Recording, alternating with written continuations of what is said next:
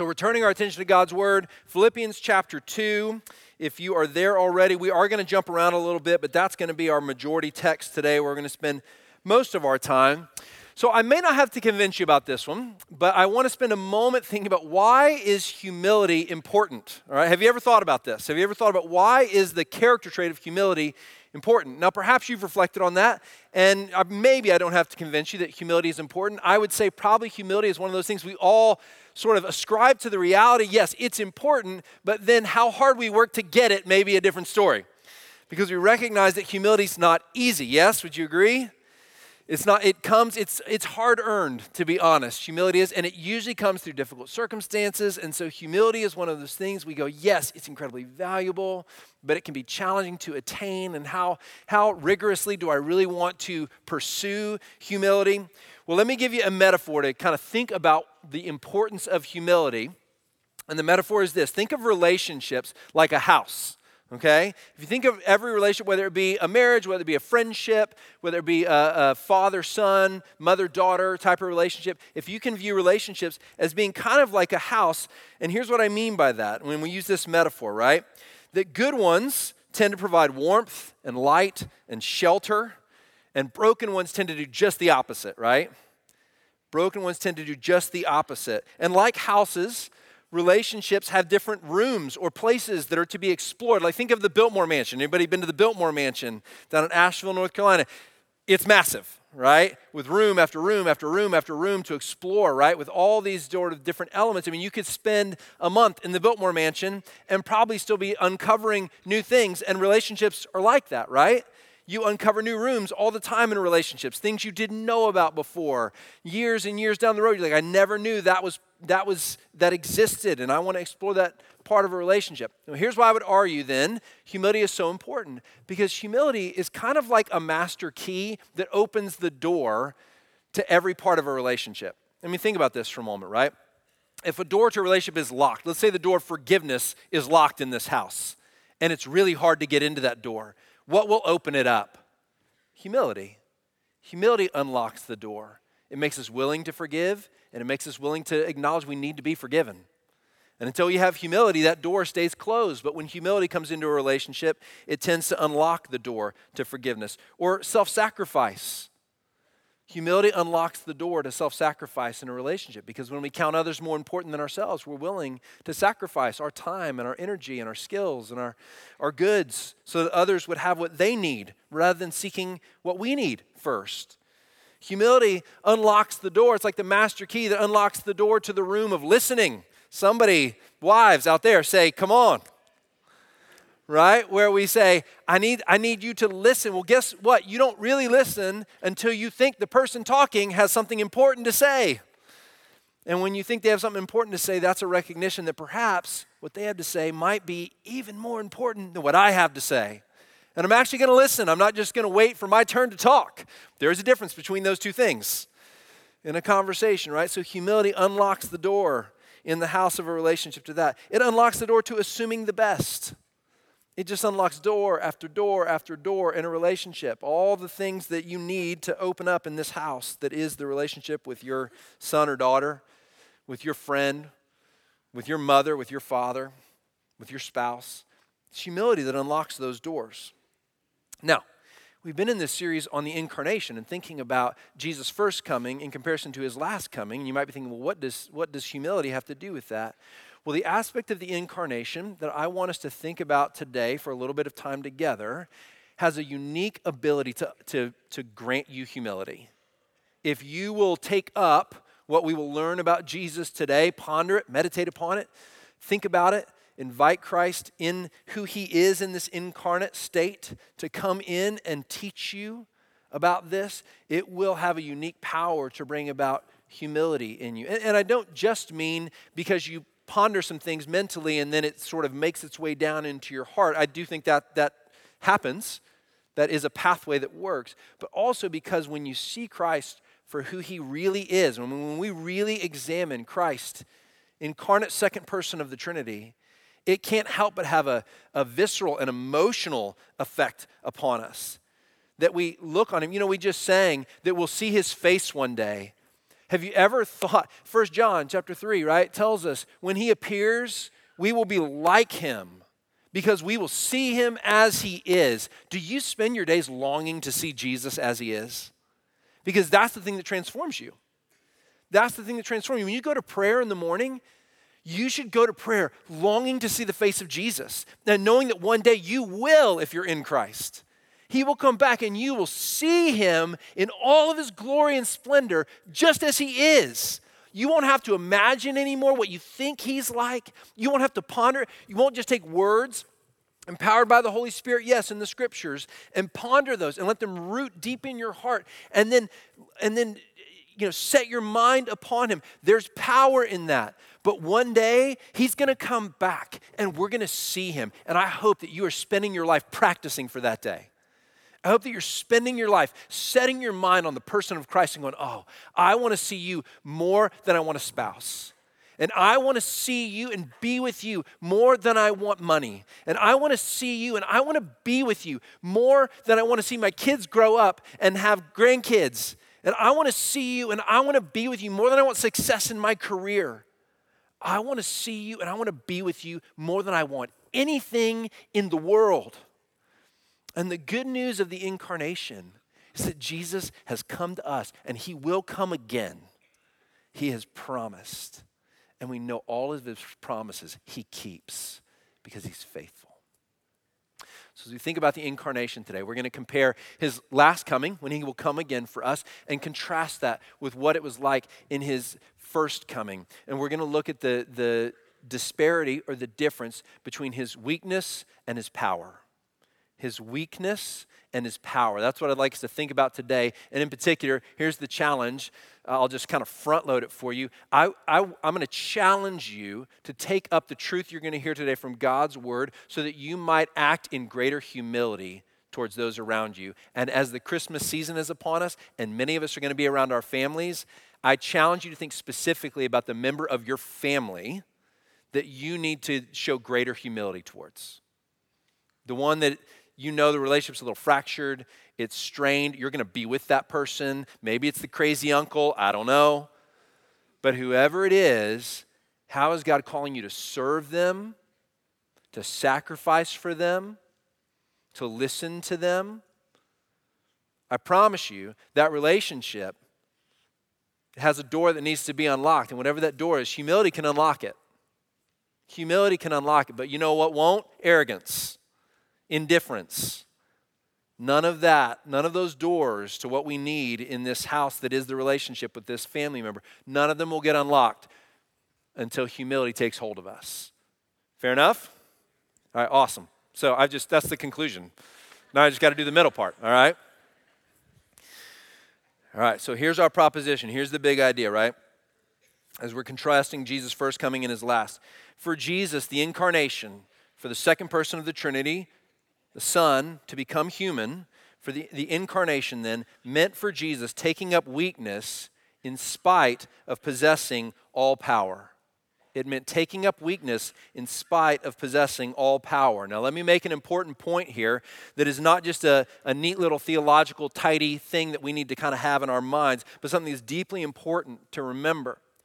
When Jesus took up weakness, when he became human and took up weakness, he did not lay down one shred of his power. He never ceased to be omnipotent or all-powerful when he became human. He took up weakness, but he did not lay down power. Now, let me explain why that's important. Next week, we're going to talk about how he laid down worship in order to take up rejection when he became human. And that's something we can say, that he laid down worship for a time from human beings to take up rejection when he became human, because we're not talking about an attribute when we talk about the worship that he deserves. We're talking about a response that people should give. And so he laid down that response that he deserved worship to take up a response he did not deserve, which was rejection. And so it's appropriate for us to say he laid something down in order to take something else up. But when we talk about the incarnation, one of the most important things to remember, church, is that the scriptures do not teach that Jesus became less divine in any way, shape, or form when he lived on the earth.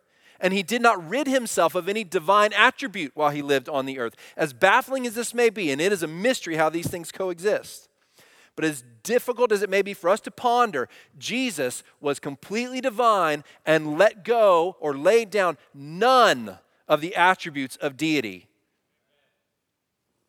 but took up all of the attributes of humanity, every single one of them. And that is astounding.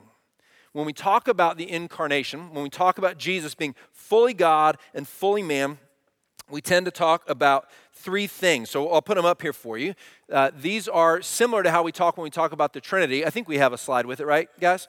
So we talk about three things when we talk about what does it mean that we say Jesus was fully God and fully man. Well, we say one, he was one person, which means he wasn't two different people, right? He wasn't a divine person and he wasn't a human person, somehow different people. He was one person, Jesus, that we interacted with, that people interacted with and knew and talked to and worshiped. Yes, his disciples worshiped him, right? But then the second thing we say, that one person had two distinct natures, a human nature and a divine nature. Both those coexisted within Jesus at all times. And then the last statement that we need to make sure to include is that those natures are inseparable. Now, the last one is important because one of the errors that has been in the history of the church is this idea, well, Jesus was one person, but he just had these two natures, and they were really separate from one another. We always say those natures were distinct, but also cannot be separated. Jesus will forever be fully human. Did you know that? He has a body right now. Once he took up humanity, this is astounding because let's be honest, if any of us had been the Savior of the world, wouldn't we have said, okay, I'll take up humanity, this dingy thing, for a little while, but then I'm not keeping it. This is the fruitcake of gifts, okay? I'll take it, but then I'm letting it go when we're done with this whole cross and resurrection thing, right? Now, I know I'm being a little silly here, right? But Jesus said, no, I'm taking up humanity and I'm redeeming it to make it what it was always supposed to be, and I'm keeping it forever. So, in the metaphor, he transforms fruitcake into the brand new Lexus or whatever it is, right? He makes it the great gift. He takes it up and he says, now it's mine and it's mine forever and always as it was supposed to be. When he returns, he will return still fully human, fully divine. Two distinct natures, one person, inseparable are those natures. Church, are you with me? Deeply important that you understand that we say he kept all his power, kept it all, while also taking up weakness. Now, this is a phrase that often gets used when we think about who Jesus was in the union of these two natures. We say, remaining what he was, he became what he was not.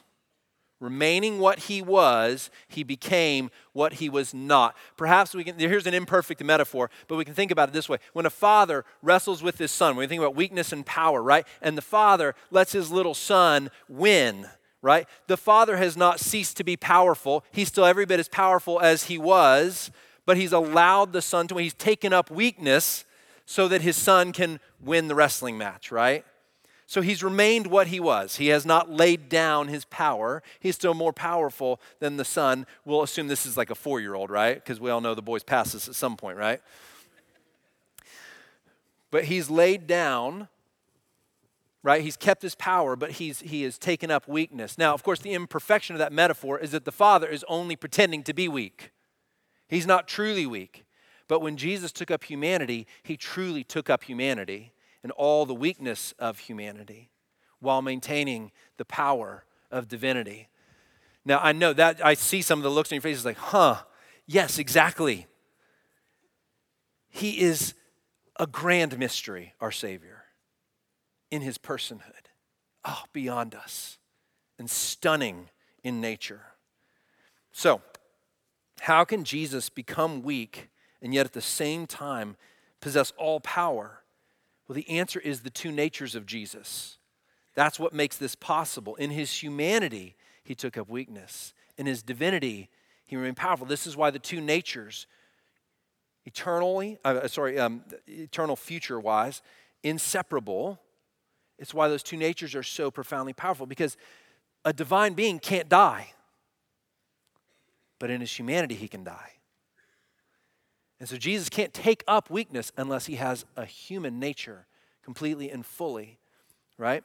But he maintains power and then he maintains his divinity. Okay, so let's look then just at two implications of this, or two aspects of how did Jesus take up weakness while still remaining omnipotent, still remaining all-powerful. The first aspect, and I think it's so stunning to see these two things, but the first one is this. Jesus gave life to everything, but he took up the weakness of death. Jesus, the one who gave life to everything, took up in his humanity the weakness of death. See, one aspect of weakness that Jesus took up in becoming human was becoming vulnerable all the way to death. And as we said, his divine nature cannot die, but in taking on a human nature, he became vulnerable to death. So now, I told you to turn to Philippians chapter 2. Let's look at that together and see what we find there. We're just going to look at verses 6 through 8. Paul's imploring the Philippians to, guess what? Humility. And he's saying to them, how do you have it? How can you count others more important than yourselves? How can you take up this mind that you need to have that is humility? And no surprise, he points to Jesus. And in verse 6, he says this.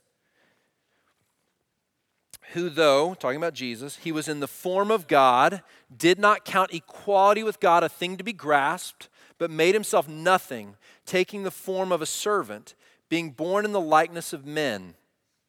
And being found in human form, he humbled himself by becoming obedient to the point of death, even death on a cross.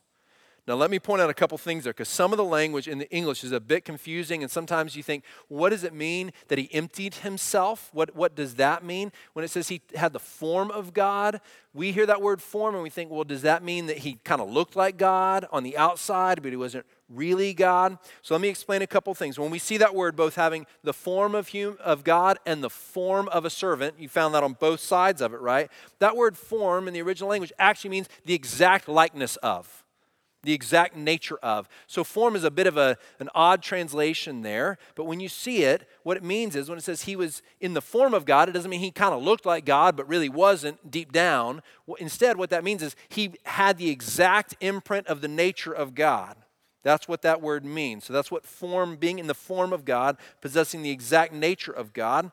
Then it said he did not consider equality with God a thing to be grasped. What that word means is he didn't consider something to be clung to for his advantage.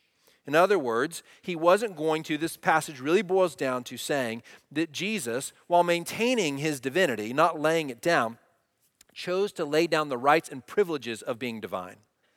He chose to lay down the rights and privileges of being divine in order to take up the humanity and the cost of that humanity that he had. So then we find this word, emptied himself. And this has been a theological debate down through ages and ages.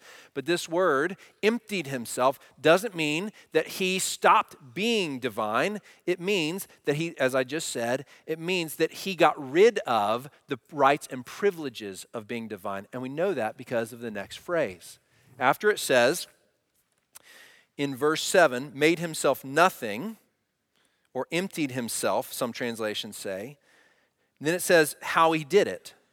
How did he do that? Made himself nothing, taking the form of a servant, being born in the likeness of men. In other words, what Paul has just said is, how did he empty himself, or how did he make himself nothing? By being born, by becoming human. That for him was a lowering. That was a taking on of humanity. Not when it says the form of a servant, remember, the exact likeness, the exact nature of a servant. In other words, what Paul is affirming is that he was in the exact nature of God, and he took on the exact nature of a human being, of a servant, by being born. So in other words, what Paul is trying to tell us is not that Jesus in any way ceased to be God when he became human, but rather that he took up full humanity and laid down the rights and privileges of being divine. Are you with me so far? Okay, awesome.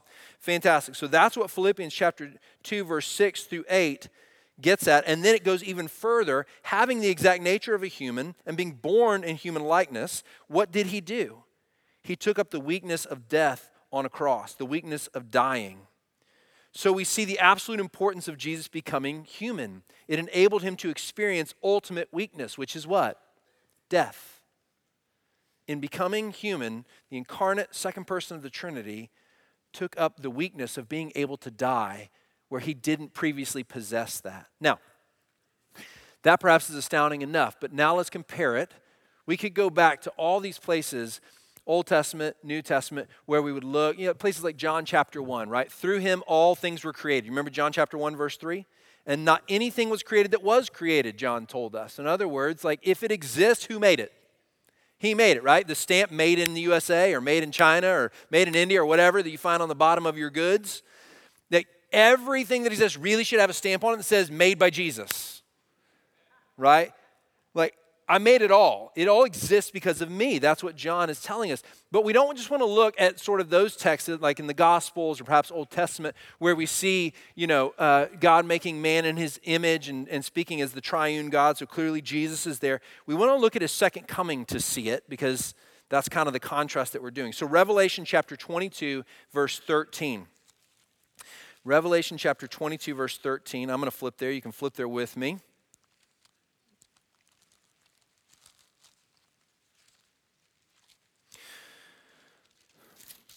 Now, this phrase occurs numerous times in the book of Revelation. Jesus identifies himself this way a couple of different times, but this is the last time. In Revelation chapter 22, verse 13, new heavens and new earth have been ushered in, like his second coming has come to its culmination. And in verse 13, he says this, speaking to John, I am the Alpha and the Omega, the first and the last, the beginning and the end. Okay, so three phrases there. Alpha, Omega, first and last, beginning and end. What do you think Jesus is trying to get at by identifying himself that way 3 different times throughout the book of Revelation? It's his most common identifier for us. So he's trying to get something across to us. You read the book of Revelation in one sitting, you're going to find that you're going to go, he keeps coming back to this. He keeps saying this. What's he want me to learn from this? Well, clearly what he's saying is, I'm the one that began everything, and I'm the one that everything has been moving towards, and I'm now the culmination or the end of everything. I'm the purpose that everything has been moving towards. My worship, my adoration, my exaltation, the redemptive work that I do, that's what this has all been about. Every single moment of human history has really been about me bringing a work of redemption that no one else can do but me. I began it, and I will end it, right? Some of you maybe had a parent said, I brought you in this world, I'll take you out, right? In a less than sanctified moment. But the point being, right, like, I am the beginning and I am the end. Now, in his second coming, in his last coming, Jesus is trying to make apparent to us that he is the one who's created everything. All things exist because he made them. And he makes a point to point back to that reality even at the end. Not just to say, I'm the one that is the end of all things, but I'm the one who was the beginning as well. I'm the creator. Now think about how astounding it is. It's astounding enough to say that God took on humanity and then he took on death. For the divine to die clearly is a profound mystery. And we understand we need the full human nature of Jesus in order for that to occur. So the incarnation becomes this deeply important thing whereby we see Jesus taking up humanity completely. But now I want you to ponder that the one who subjected himself to death is the one who is the author of life. He made everything. He's the reason that everything that exists, and he's allowing himself to die and laying down his life. That, for me, I should say, is penetrating. Because it's one of the chief marks of his power and authority that Jesus is the creator. And yet we see the one who created stars and galaxies and grass and trees and every living creature that exists. From nothing, by the way. He made them from nothing, not from raw material, just from pure nothingness. He brought something. Out of uncreation, he created. Just simply by the power of his word. We can't fathom that kind of power. How can that being die? Because he took up weakness by becoming human. The second thing that we see that I want us to consider as we journey towards humility, I pray, is that Jesus doesn't just create all life and then become subject to death in his incarnation, but that in his incarnation, Jesus is the one who sustains, doesn't just create all life, but sustains all life. And the one who sustains all life actually took up the weakness of dependence. Now, here's what I mean when I say dependence. What I mean when I say dependence is that he actually became dependent upon things for his survival, for his existence. He needed to eat food. He needed to be clothed. He needed shelter. He became one who, he didn't just, and by the way, didn't just come as a fully formed adult, but came as what? Came as a baby, the most vulnerable and weak of all humans, completely dependent. I mean, in every way. He had to be fed and changed and clothed and wrapped in swaddling clothes. We find this in Luke chapter 2, verse 7, when we hear the words about his birth. And she gave birth, speaking of Mary, to her firstborn son and wrapped him in swaddling cloths and laid him in a manger. Why does a mom wrap her baby in swaddling cloths? Because she needs to keep him warm. She needs to take care of him. And then she needs to nurse him and feed him and protect him and make sure that no one gets to him and watch over him. You know, and make sure he doesn't go running out in the street where he might get hit by an animal who's coming down the road, right? Didn't actually mean that to be funny, just historically accurate. You get what I'm saying, right? Think about the dependence. Now, ponder this for a second. Listen to Colossians chapter 1. Colossians chapter 1. And he is before all things, and in him all things hold together. In other words, what we hear there is that Jesus is the one who causes everything that exists to continue existing. He didn't just make it, he continues to allow it to draw breath, to have animation, to have life force. Now, we said Jesus, in becoming human, did not become less divine. The baby in the manger was sustaining the life of galaxies while he laid there. He laid there helpless and vulnerable in his humanity, and he had not laid down one shred of his divine omnipotence, and the galaxies and the stars hung in the sky because he made them stay there. It's astounding. It's awe-inspiring. He is the sustainer of life, and he became dependent upon the thing he created. He allowed himself to enter into it and to need to breathe and to need to drink water and to need to eat food and to grow tired and weary. We see that in Jesus' ministry, right? He fasts for 40 days, and then the greatest understatement in the Gospels, perhaps, Jesus was hungry. He literally didn't eat food up to the point of where human beings can't survive any longer without it. In his absolute weakness, endured temptation from the enemy, take matters into his own hands and thwart God's plans and take up a new way. He overcomes that temptation, and then the angels come and minister to him, and he eats because he feels weak and tired and hungry. All these things are realities for Jesus in his humanity, this dependent kind of existence. Now, let me make sure that I explain something here. When I say that dependence for Jesus represents weakness, I don't want you to hear that you needing to depend on another person represents weakness. I mean, in a way it does, but that's the kind of weakness we're supposed to have. It's the kind of weakness you and I are supposed to have. We should need to depend on one another. And that kind of weakness is appropriate and it's good. So don't go through life thinking I should never depend on anyone. That's weakness. You should. Because by the way, that's what shows you the goodness of God, that you need others. Right? One way that you see the goodness of God. But for Jesus, the one who sustains everything, to take up the kind of weakness that is dependence is like mind-shattering. Right? That's not a kind of existence that a divine being needs to take up. It's part and parcel to the definition of the divine that they need nothing from things that are created. They are uncreated, right? And need nothing. That's their independence is part of their divine quality. So when Jesus becomes human and takes up this kind of weakness that is seen in dependence, it's absolutely earth-shattering. In Revelation chapter 21, verse 1, we see this. Jesus says, "Then I saw a new heaven and a new earth, for the first heaven and the first earth had passed away." Now, if you've read, if you've been in the church a while, you've probably heard that, and Jesus is going to usher in a new heaven and a new earth. But what I want you to get is in his second coming, he's giving demonstration to the fact that he's been the one sustaining the existence of the created order all along, because when he's done with it, then he can roll it up and recreate it and bring a new heaven and a new earth.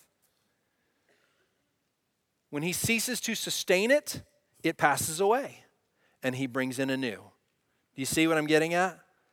All right. So we've seen then that Jesus is the creator of life and yet took up death. And then secondly, we've seen that Jesus is the sustainer of life, and yet he took up the weakness of dependence. So what are the implications for us? And I already told you up front that the implication, at least one of them, the one I want us to focus on today, is that we need humility. Go back to Philippians chapter 2. Remember, you don't have to flip back there, but just remember back to Philippians chapter 2. Why was Paul spending time talking about the absolute humility of Jesus in taking the form of a servant, the exact likeness of a human in being born? Why was he doing that? Because he was trying to say to the Philippians, you need to humble yourselves toward one another. You need to be gracious and self-sacrificing and loving and count one another more important than yourselves, right? Which is a pretty good definition of humility. A person who thinks about others before they think about themselves. And he's arguing for that, and he's imploring them. And so what he's saying, what Paul's getting at is, if you want to be humble, then you need to understand the humility of the incarnation. You need to understand this great mystery, this great miracle that is Jesus not just staying divine, but taking up humanity and then walking in that humanity into eternity future. Now, so 2 observations about how does that work. Okay, you might say, well, Trent, that's great. I get it. I'll go back and read Philippians 2 a few times, and maybe that will really help me as I ponder that and think about that. And it will. You should do that. But can I give you 2 observations about how this humility then kind of roots itself in you, 2 understandings about this text that will help you. Number 1 is that I want you to recognize that you don't just have a request to be humble, you have a command to be humble. That's an important distinction to acknowledge. He's not saying, hey, Jesus was humble, so it'd be a good idea for you to be humble too. He's saying Jesus was humble, therefore, because of what he did, you too do this. He doesn't say, if you want to do it. He doesn't say, if it sounds like a good idea, do it. He says, you must do this. And there's a command nature. He says, take this up, this nature that is yours in Christ Jesus. Take it up.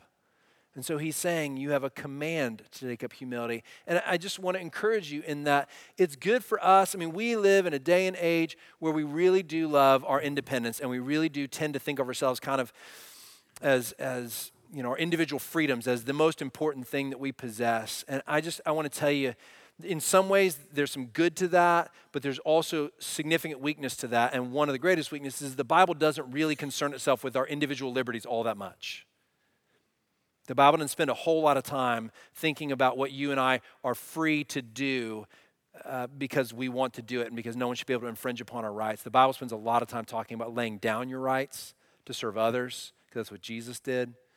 Spends a lot of time saying you have a right to be separated from God for eternity, but because of what Christ has done, you've been reconciled to him, and you didn't do anything to earn that. It spends a lot less time concerned about individual liberties and a lot more time. I'm not down on individual liberties. I'm glad we have them, okay? But the Bible spends a lot more time thinking about how do you become a person of self-sacrifice and humility that serves others and lays down your rights as Jesus laid down his.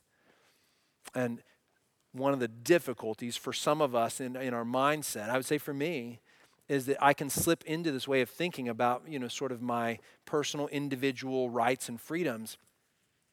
And so when I encounter a command, it becomes harder for me to understand that commands are commands, not suggestions. There are certain cultures, I think, where commands are like taken as, oh yes, commands, I understand commands. I don't know that we understand commands all that well. Some of you who served in the military probably understand them very well, right? And some of us not so much. Yeah. right? A command is to be what? Obeyed, right? And when Jesus gives a command, when the scriptures give a command, it's to be obeyed. And we shouldn't look for ways around that. So we have a command to obedience, or command to humility, forgive me. Command to humility. And the second thing, though, is we don't just have a command. Because if we had a command, but in our weakness, what are our chances of obeying that, right? It's pretty tough.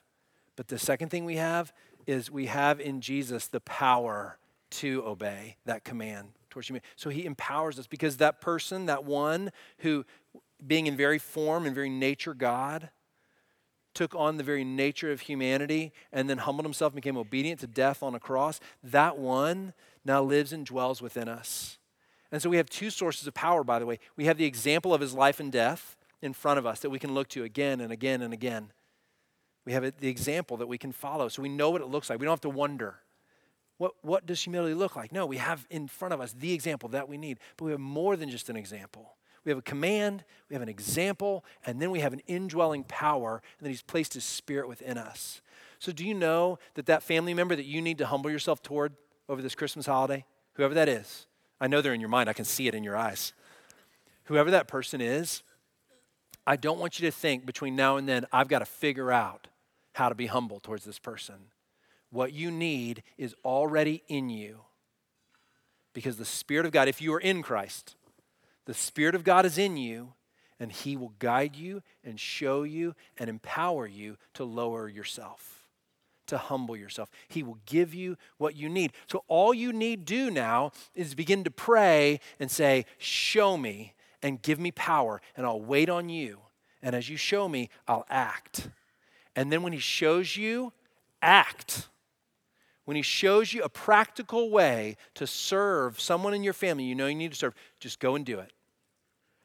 Go and do it at first. We talk with my kids all the time. Obey the first time, right? Not the third time I say it. Obey the first time. And we are working on that, right? We want you to hear it and do it, and then blessing will follow, right?